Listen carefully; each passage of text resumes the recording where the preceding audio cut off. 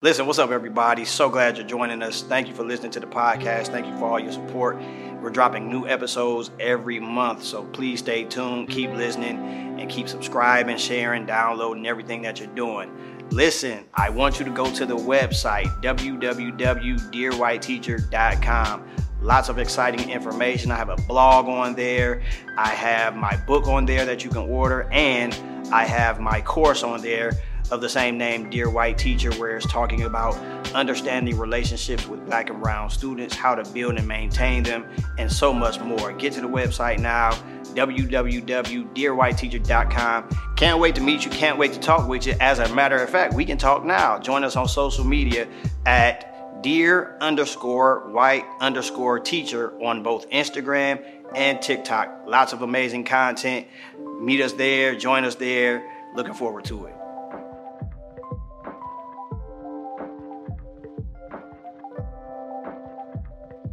What's up, everybody? Welcome to Dear White Teacher. I'm glad to be back shooting another episode. I'm so excited about today's guest. She is, well, I'll let her tell you who she is, but she's the Dr. Jennifer Ross. What's going on, Dr. Ross? Hello. Thank you for having me on your show. Thank you for being here. Thank you for being excited. here. Are you really? I am. Good. I'm always glad to hear that. We get to talk about some deep down good stuff surrounding education. Absolutely, my passion. So that's your passion. My passion. So, good. Let's talk about that then. So tell the people, I know who you are, but tell the people, Absolutely. The Dr. Ross. Tell them who you are. So my name is Jennifer Ross. As you know, I'm an educator at heart. I currently work at the Akron Urban League. I'm the Vice President of Diversity, Education, and Engagement. But just to know a little bit about my history and how I got to this point, I started off as a classroom teacher right here in Akron, Ohio. I worked in Akron Public Schools. I was a third grade teacher at Ritzman Elementary School, third grade teacher at Schumacher Academy. Then moved to Columbus, Ohio, and taught in Columbus City Schools for about 9 years. Then I was a master teacher in Columbus City Schools where I coached and mentored teachers. Always taught elementary school, third, fourth grade. And I'm trying to think. Then from there, I enjoyed teaching, but I wanted more of a challenge. So at the time, I was like, do I go back for my doctorate? Do I just coach teachers? Or do I want to be a principal? I started working on my doctorate in education leadership and leadership development and saw a niche where I knew that teachers needed to be developed around working with Black and brown children because, that's why you have this podcast. Teachers struggle with really engaging young students and just students in general. So I love coaching teachers. And then from there, I started working at the Department of Education where I worked with policy. Education policy around developing teachers. So we did the Ohio Teacher Evaluation System, then we did the Ohio Principal Evaluation System. Then we did the Resident Educator Program, which was inducting new teachers and what do they need to know and how do they assess their skills in working with students. And from there, I then became a coach and I was coaching principals and looking at how do we turn their schools around from a failing school to a high-performing school. And then I left the Department of Ed. Ended up going to New York, working at Columbia Law School, wanted to work with Kimberly Crenshaw, Professor Kimberly Crenshaw at Columbia University. She's a legal scholar. She's absolutely amazing. She coined the terms critical race theory. She coined the term intersectionality. Just all around dope. And she wanted me to come and look at her Black Girls Matter report and look at what we need to do to ensure that Black girls aren't pushed into the school-to-prison pipeline. And so from there, worked in her nonprofit agency for a bit, and then my parents became ill, which brought me back to Northeast Ohio. I enjoyed working in a nonprofit company, so I joined the Urban League because I wanted to continue the work that I was doing at Columbia. So I had just told you that we was gonna try and keep this to about 35 minutes. I got so many questions out of all of that stuff. Like I knew a little bit about your background, but I didn't know all of that. So, I should have took notes on that. That was so much. Let's go back to a term I've never heard, master teacher. What does, tell me about that. So a master teacher, and what was unique about Columbus City Schools is, even though we were an urban school, and I noticed that there were a lot of high-performing schools in Columbus. So Columbus have over like 100 schools. And some of the schools are like really, really low performing schools, but then some of the schools are the best in the country. So you have this unique set of schools where I ended up my first year at Wyland Park, which is in the short north, which was like a rough school. And so what was interesting is I would be walking, like every day I would like go out and walk out to the store for lunch or whatever, and folks were like, "Are you walking out in the neighborhood?" Because I didn't realize that the short north was the hood. I thought like I was on OSU's campus, I was safe, and no, not even close. So working with that vulnerable population of students, I was really successful. But my first year at Ellen Elementary and in my second year of teaching at Schumacher Academy, my students performed high on like the statewide assessments. And people would be blown away, like, how do your students perform so well?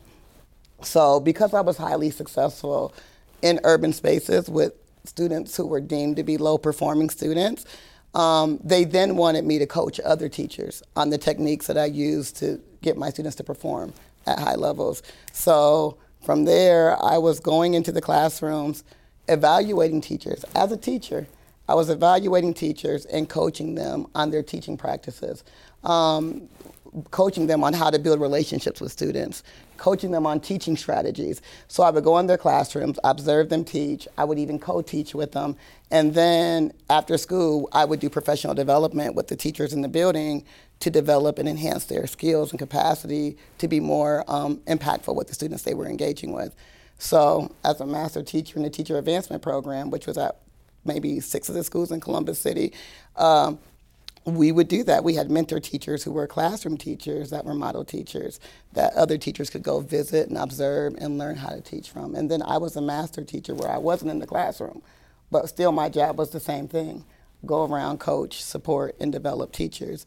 And from that, the model that they developed around master and mentor teachers and how we evaluated the teachers ended up turning into the Ohio Teacher Evaluation System. The same rubric we used to evaluate the teachers and to coach the teachers was similar to the rubric that we used to evaluate teachers on across the state, and that they still use to evaluate teachers on across the state.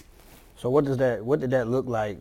Would a principal say this teacher needs you, or was it like school-wide thing? Like how would a teacher get connected to you? Were they low performing, or what did that look like? So really, so it's kind of like the mindset of in the teacher advancement program, the mindset was that teaching was so complex. Like even an effective teacher could grow and get better, right? So we knew that every teacher needed to be coached because we were in low performing schools, right? But even if you were in a high performing school, the teachers could still be coached, because if you look at schools and their effectiveness, it usually comes down to not the teachers, but like the type of family home that they come from, right? We know that income and the zip code can dictate how schools perform, right? So the mindset that we tried to create within our teachers was like, okay, look at LeBron James. Nobody's going to out-practice LeBron James. LeBron's going to get as much training and coaching that he can get to really maximize his performance. Tiger Woods the same way, like he had to perfect his golf swing.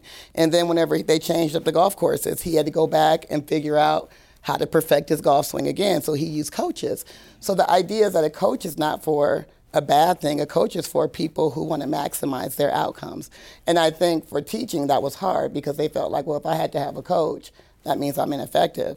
No, we knew that teaching was so complex and teaching was so hard that we always need to look at getting feedback, being coached, and having an outside eye looking at the way that we do things to maximize outcomes, because we know that in urban schools and in schools in general, your variable is always changing, right? Because you have a new set of students come in your classroom every year. So no matter if you perfected your craft with this set of students, they were going to leave out and you were going to have a new set come in, and you're going to have to change up everything that you do to ensure that you're maximizing outcomes for them.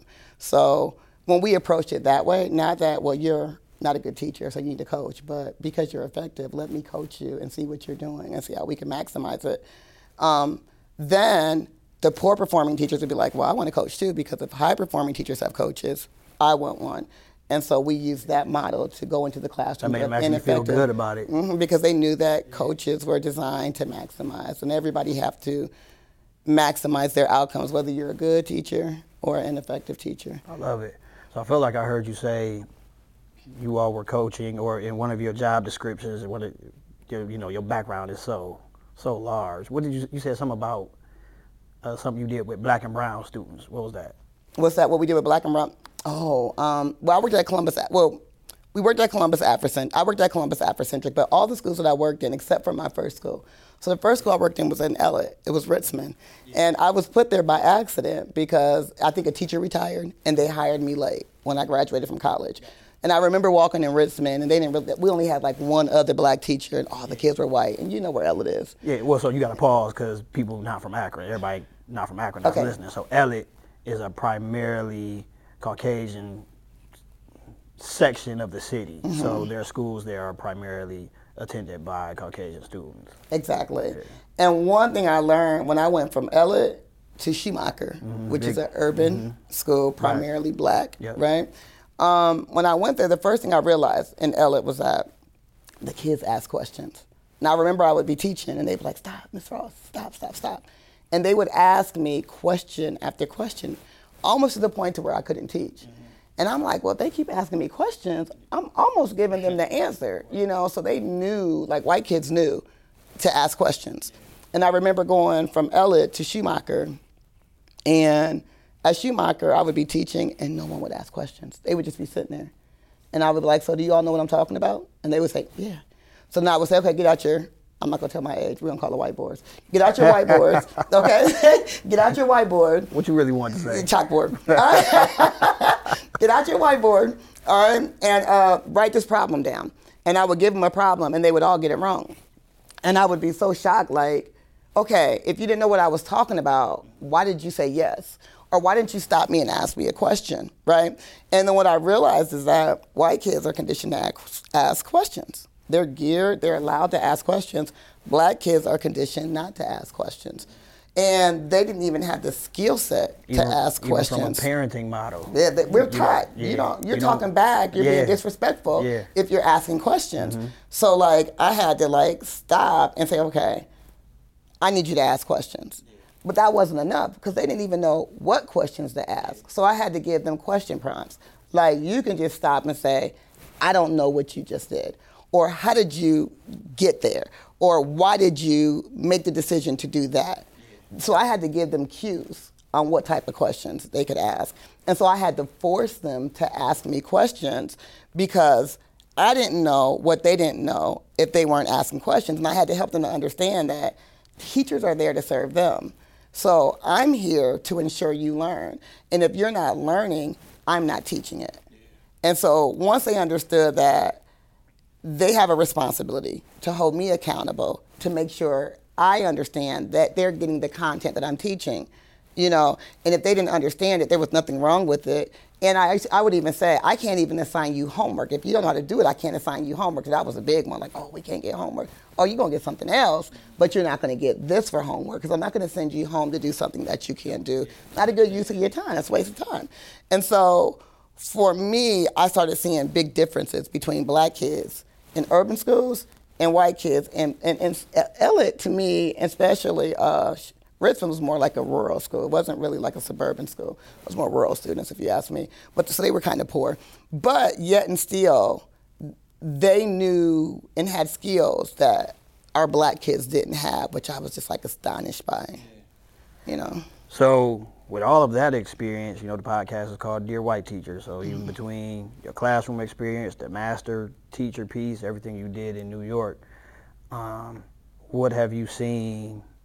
I mean, we talk about it candidly, just the biggest thing is relationships and white teachers and how they work with our black and brown students. What are some things that you've seen, noticed, had to work through or coach or anything to that? So one thing, and so we know that teaching, like especially in urban spaces, is cultural. So even whenever I went to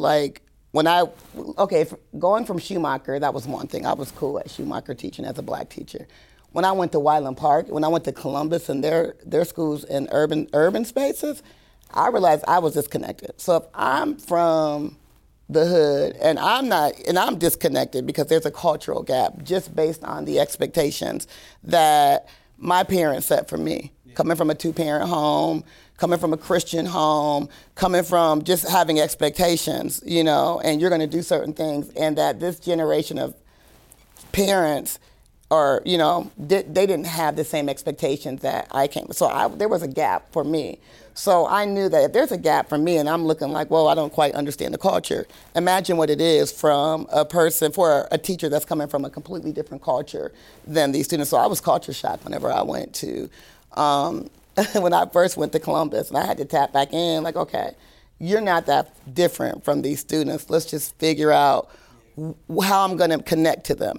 And I think that often teachers make the assumption, all teachers, and in particular white teachers, because that's what you see predominantly working with our black and brown students, they make the assumption that because they have a position of power as being the teacher, and they have authority, that students have to listen to them, and students have to respect them.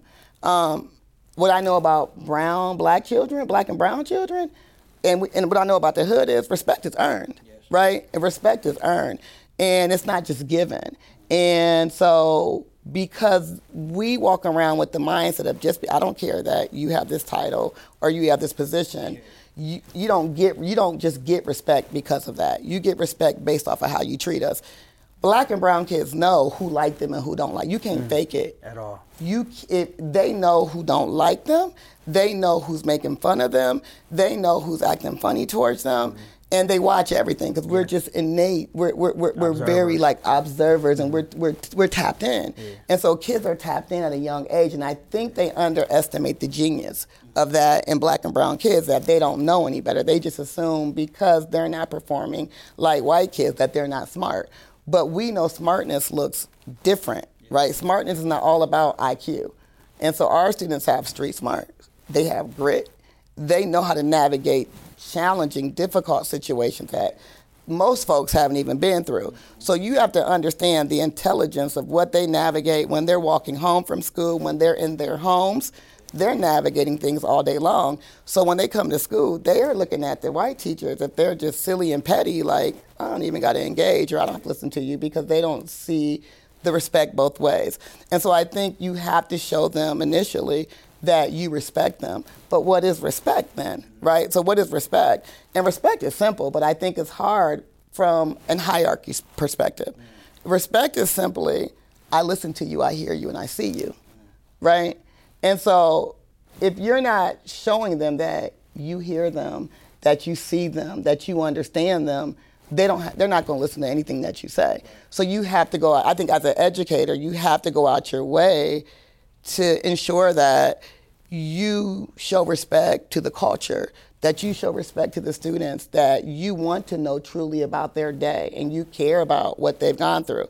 But you still have to have expectations at the same time. So what you either get, what I've observed with white teachers is they have so much empathy, but they don't have expectations, right? So, man, they just had a hard time. So they want to just give students everything.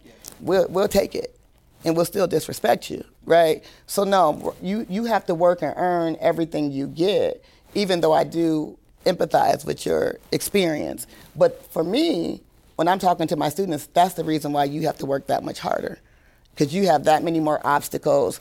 You have that many more challenges. So we don't have time to just feel sorry for our situation. We just don't. And half the time, what the teachers don't understand is that the kids don't even know they're in poverty. Right. They don't even know that they have a difficult situation, because you only know what you know. So while you're sitting there empathizing, they're looking like, we're good. They might even think they're rich in some cases, okay? Because they are. They don't know why mom has 2 jobs. Right. To them, that's even better. I'm getting my Jordans. They still getting everything they want. They don't understand what's going behind it, right? So they're not looking like they don't think they're missing out. But I remember I would tell my students, like, we need to take a field trip to a real school. Mm-hmm. Because, like, literally, in the school that I walked into in Columbus, the students were running around. The students were disrespectful. They didn't listen. They didn't even have textbooks in the school. Like, I'm like, okay, you hear about this in California, PS 142. You think of schools like that where there's no textbooks. Mm-hmm. You think of schools, where the kids are just cussing out the teacher in kindergarten, first grade, second grade. You think of those schools like not here in Ohio, where they don't have textbooks. I'm like, where are the books at? They had recess like 3 times a day. They let them play all day long. I had fifth graders who were on a kindergarten level that couldn't read. Wow. So for me, I'm like, okay, I got to figure out how to get my textbooks. And they had textbooks. All I had to do was call central office. They would go in the warehouse, but they just didn't even have any expectations for the students to think they had to learn. Oh, we don't assign homework. They don't do homework. I mean, they don't do homework. Okay. So the expectations were just in the basement for these students. And they were like, they just don't do homework. Their parents, they have too much going on. And, they have too much, they over-empathize with the students and wanted to just give them a good time opposed to teaching them how to navigate in the world, which they could do, And so they were empathizing, and these kids are passing on to the next grade. Oh, we couldn't retain them. So and we weren't even allowed to retain students. Wow. Because they knew that retention didn't work, and research shows retention don't work, especially if you're retaining students to go back to the same teacher where they were not successful. Or you're retaining teachers and you have a whole third grade group of teachers who don't really know how to close gaps in student learning. So if I retain you, you're going to stay there, you're going to do the same thing and nothing's going to happen. But like, how many kids can you retain?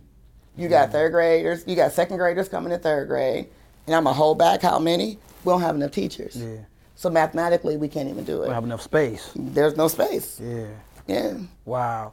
So let's go back to even when you were preparing to teach, college, as you went through that journey, did that prepare you for the classroom, even from so one thing we always talk about is the concept of college teaches you to teach, but is not teaching, in this construct anyway, it's not telling white teachers what they're going to be up against. Because one concept we also always talk about is like student teaching. So student teachers are sent out most of the time, some of the time, suburban schools where everybody looks like them. Then they come out of college, those jobs aren't available. They're sent to urban schools. Now we got culture shock. Right. So I went to Walsh University. Okay. Catholic school. I didn't know at the time, but like Walsh University was like the top school, probably in Ohio, for teachers to pass their praxis, which was at the time the teacher evaluation assessment to get your teaching license. So like Walsh had like a high level of students passing that. Like 100% of their students that came out of their programs passed the praxis. But then also Walsh was so ridiculous. Like I remember sitting in class and like we would have to do like a thematic unit, like write a unit where we would include math, English, health, science, like a whole unit. And it would be worth 10 points. And I'm like, we writing like a 5-page unit for 10 points. And then we would have to present it. And like Walsh would be like, if you come to class late, that's a point taken off. If you leave early, that's a half point taken off, or come, So like if you didn't come to class, that's 3 points. And so you knew that you needed every single point. So one, I had to come to class because if 1 point's taken off of a 10-point scale, I'm at a B. And their grading scale was like 94 to 100. Okay. 87 to 93 was a B. So if you got an 86%, you were at a C. Already. So like they had such rigorous expectations, and they had us write in thematic units and lesson plans every single day. That when I can say one thing, Walsh prepared me how to write a lesson plan, okay? But I think writing a lesson plan, creating lesson plans is a part of teaching. But there's the other side called pedagogy, right? And pedagogy is the way in which you deliver your instruction. So I'm never worried about like teachers be like, oh, they're gonna steal your lesson, steal my lesson. But you can't teach it like I teach it. That's the pedagogy. The pedagogy is the strategies that I utilize within teaching the lessons, how I disseminate the information that I'm going to my students. Pedagogy is the way in which you teach, right? So I don't think we think about pedagogy and how pedagogy shifts and changes depending on who's in front of you, right? So if I have, even though I did teach my white kids somewhat similar to my black kids, because there's a study that was done, and they asked all these students, they asked white kids, black kids, who's the best teacher?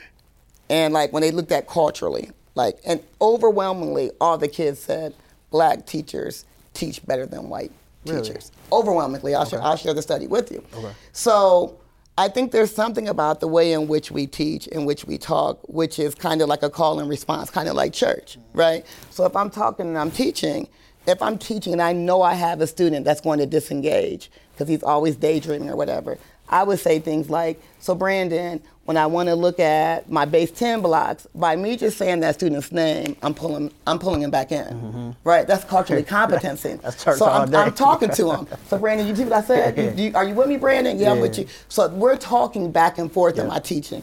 I'm never just standing and teaching. I'm walking around, I'm touching them. And when I might just be teaching, but I might just put my hand on your shoulder. But that's me re-engaging you, right? So there's a lot of little things that effective teachers do, which is why we encourage teachers to record themselves. That's why we encourage teachers to watch highly skilled teachers teach, so we can unpack all those small things that they're doing that you don't even catch. Like every time she says his name or her name, she's engaging that student, right? Every time she's standing next to that student, because we know proximity is a strategy, I'm engaging that student. If my students know whenever I'm teaching, they can get a clipboard and move around the room, because I know boys can't sit still. So I'm not expecting you to sit at your desk. If you want to sit on put your feet up on your chair and sit up like that. If you want to get up and come sit on the floor, I didn't care where you sat in my classroom as long as you were paying attention. So because one thing I think white teachers have to understand is that the classroom is the student's room. It's not your room. That's their room. The school is the community's room. The school belongs to the community, not the teachers, not the principal. This is their space. So if they can't navigate with ease in their space, that's a problem, right? So this is your classroom. This is our classroom. Let me make it clear. It's ours, and it's my classroom too, but it's our room. So I need you to be able to navigate. I need you to have all the tools. And what I would watch teachers do is things like, they don't have their pencil. You're going to argue over a pencil. You're going to start an argument with a kid that probably woke up with an effed up day over a pencil. You don't put 20 pencils in that basket and they can get as many pencils as they want. Because I'm not about to even start a fight with certain students. Go get your pencil, right? Because the goal is to set them up for success. So you get when you walk into my space, you got everything you need to be successful. You got all the paper, all the pencils, all the resources. You can move how you want to move as long as you're being respectful. So I think that's most important, that one, because we know if we think about Maslow's hierarchy of needs, right? They gotta have their basic needs to feel safe, right? And feeling safe is not just having your materials. It's actually feeling like people can't laugh at me. It's actually feeling like I can ask a question, and no matter whether the question is good or bad, it's okay. There's no bad question. I don't care what the question is. You can ask whatever you want. And what I found in urban schools is that black kids didn't want to ask a question because they didn't want to say the wrong thing, because they didn't want the students to laugh at them or talk about them. You can't laugh at people in my space, right? So you can't laugh at each other. We encourage each other. We help each other. And you definitely ain't putting your hands on each other, because that's all an aspect of feeling safe. And so I'm going to make sure you're safe. And I think that we take for granted what safety is. So when I worked for the state, when I would walk in classrooms, the first thing I would notice is that this is not a safe space. Kids got their hoods up. They're giving you every cue that they ready. Like, if you say something, if you touch me, I'm ready. And they're like that because they have to be, because their space is not safe. And it might not be the teacher putting their hands on them, but it's other kids putting their hands on them. It's other kids making fun of them, talking about them. It's other kids just being rude or bullying the space. You gotta flatten all of that, and they have to be safe. So then when you think about classroom management, which is usually the issue that most white teachers struggle with, or new teachers struggle with, it's because they don't know how to even the playing field and create a safe space for all kids to feel like this belongs to me and nobody's not going to harm me in there. Mm-hmm. And that's critical, because I can't even teach until I got my space right. Yeah. I'm stumped. Like, Gabe, I just been sitting here these the best interviews when it's really not an interview. Just let them roll, you know what I mean? The one piece about the classroom is our classroom. Say that again, and the school is the community? Yeah, it don't belong to the teachers. It don't belong to the principal. And I think that's where teachers get it wrong. You walk into space and you can't go here and you can't touch this and you can't do, that's their classroom. Yeah. That belongs to the students. And when you go to white schools, the parents know that. That's why they got their PTA, their PTO. They're running the school. They're running the teachers, they're running the principal, because that school belongs to them because they pay their taxes. Right? And so I think that schools for black folks are such traumatic spaces, right? So if you watch, like parents don't come in because they were traumatized in that same space by teachers, by kids, by whomever. So they're like, oh, the parents don't show up for parent-teacher conference. I wouldn't come back to some of these spaces either. And I can remember walking in the classroom and I'm like, oh, I got to get out of here. So I'm thinking in my head, if as an adult, I want to leave this space. And children can't just pick up and leave if they don't like it. Now, some do. Yeah. Some will walk up out your class, and some will cuss you out and say what they got to say. Yeah. And but for the most part, they're stuck in a toxic environment all day long, right? And it's just not a free space. It's not their space. And so until we create spaces that are theirs, where they can navigate and they can learn and they can feel free to make mistakes and just be themselves, you know what I mean? You're not going to get a high level of teaching or learning in that space. It just can't happen because you're not creating that space and that dialogue for students to be able to engage at that level. Even the parents, my parents knew, they could call me all day long. They had my cell number. They knew I would do home visits. So for me to get there with them, I had to do home visits. They could call me, my kids could call me whenever, and they didn't abuse it, but they could call me. And they could say, hey, this is going on, or hey, I need you to know this right here. Because I needed to understand the dynamics and what my student was going through to be able to know how I would deal with them that day. And what I would find with other teachers is that, no, you can't wear a hat in school. But if your dad was drunk and messed your haircut up, you can wear a hat in my classroom. I'm not tripping over you over no hat. Yeah. And a lot of the battles start with just not fully understanding the context of the situation that they're in, right? So it's equity in my classroom. It's not equality, it's equity, because you get what you need. Yeah. Everybody ain't getting the same thing. Matt's hair is messed up. Matt's dad was drunk last night, and Matt's dad was drunk today when he brought him in. I know Matt's dad's a good dad. I know he's a good dad, but I know he's going through some things. I know he's not going to harm Matt. But that white teacher's going to call children's services, where I'm going to talk to him look, don't bring him back in here like this again. Because I know Matt is better with his dad than in his system. But that's a judgment call that we're making, knowing our people, truly going into parents' home, knowing the families. I'm not taking a kid out their home unless I know there's some real, true neglect and abuse.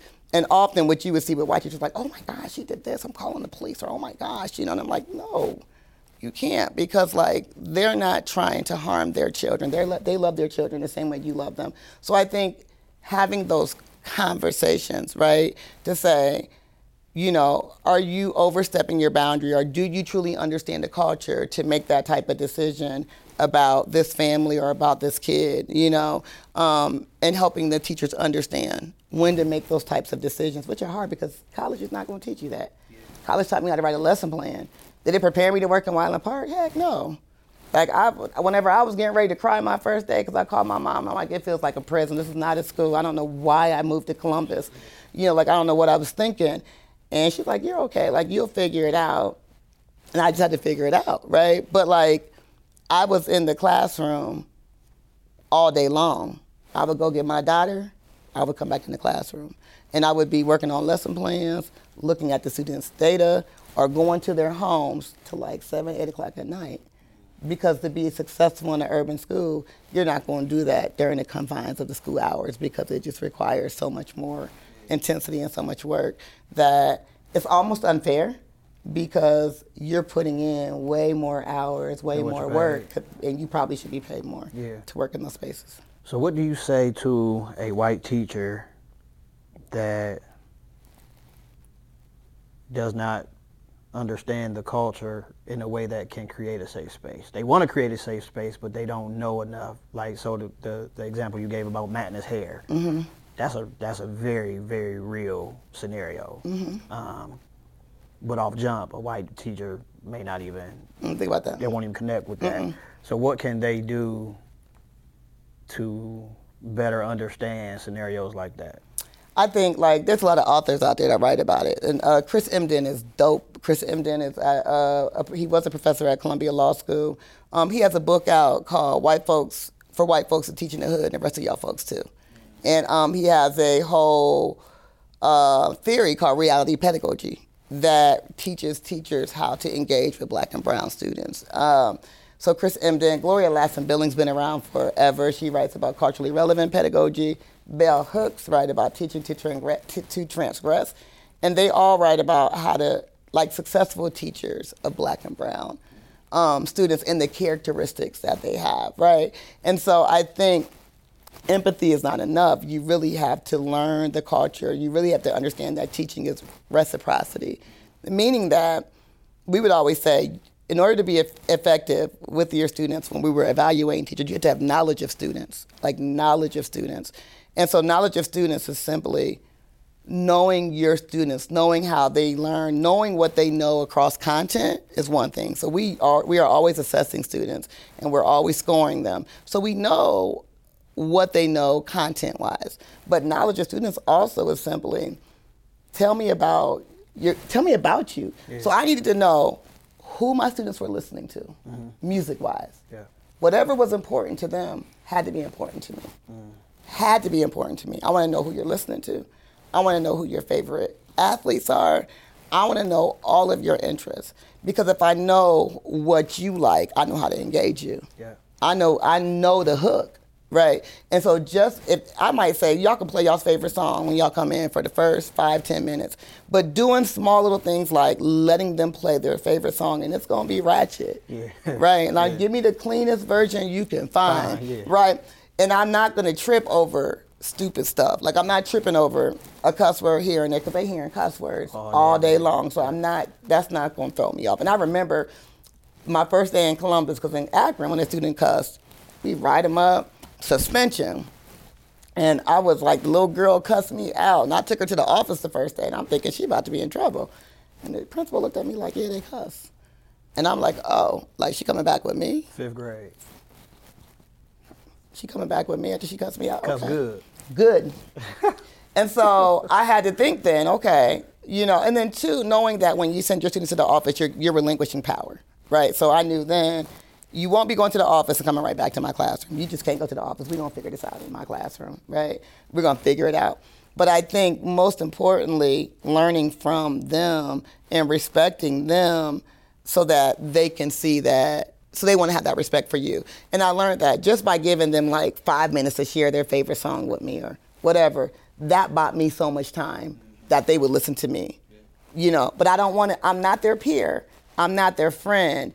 I just need to know how to tap in, right? And so, because that's another thing that goes wrong with usually new teachers, white teachers, whenever they're trying to be cool and they're trying to be their friend, that goes disastrous, because you're not their peer. And they have to have that respect level. I respect you as a student, but we're not the same, So I think navigating that is a challenge, but also really just learning them and listening to them.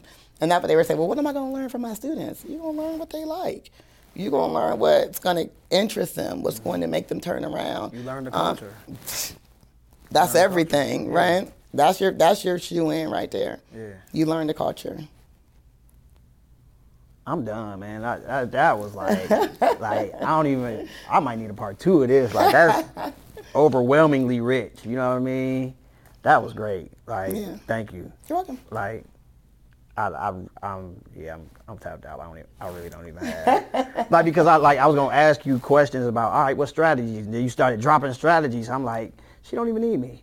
Like, you could came and did this. I could have left a long time ago. Yeah. So this is how we wrap up. That's your camera. Okay. Word of wisdom.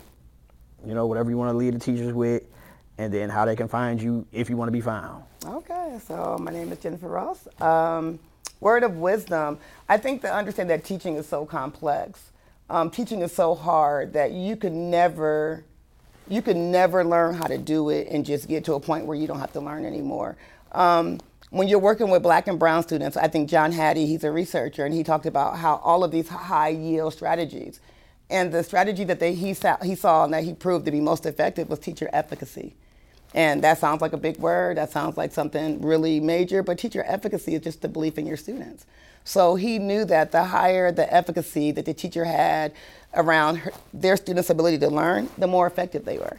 So teacher efficacy is everything. So just the belief, and not just you saying it, but the true belief that your student can learn, that your students are brilliant, that they're geniuses. And we would always say, you're a genius. We call our students geniuses all the time because we truly believe they had the power to learn and do whatever they really worked at doing. So that belief in your students is more than critical.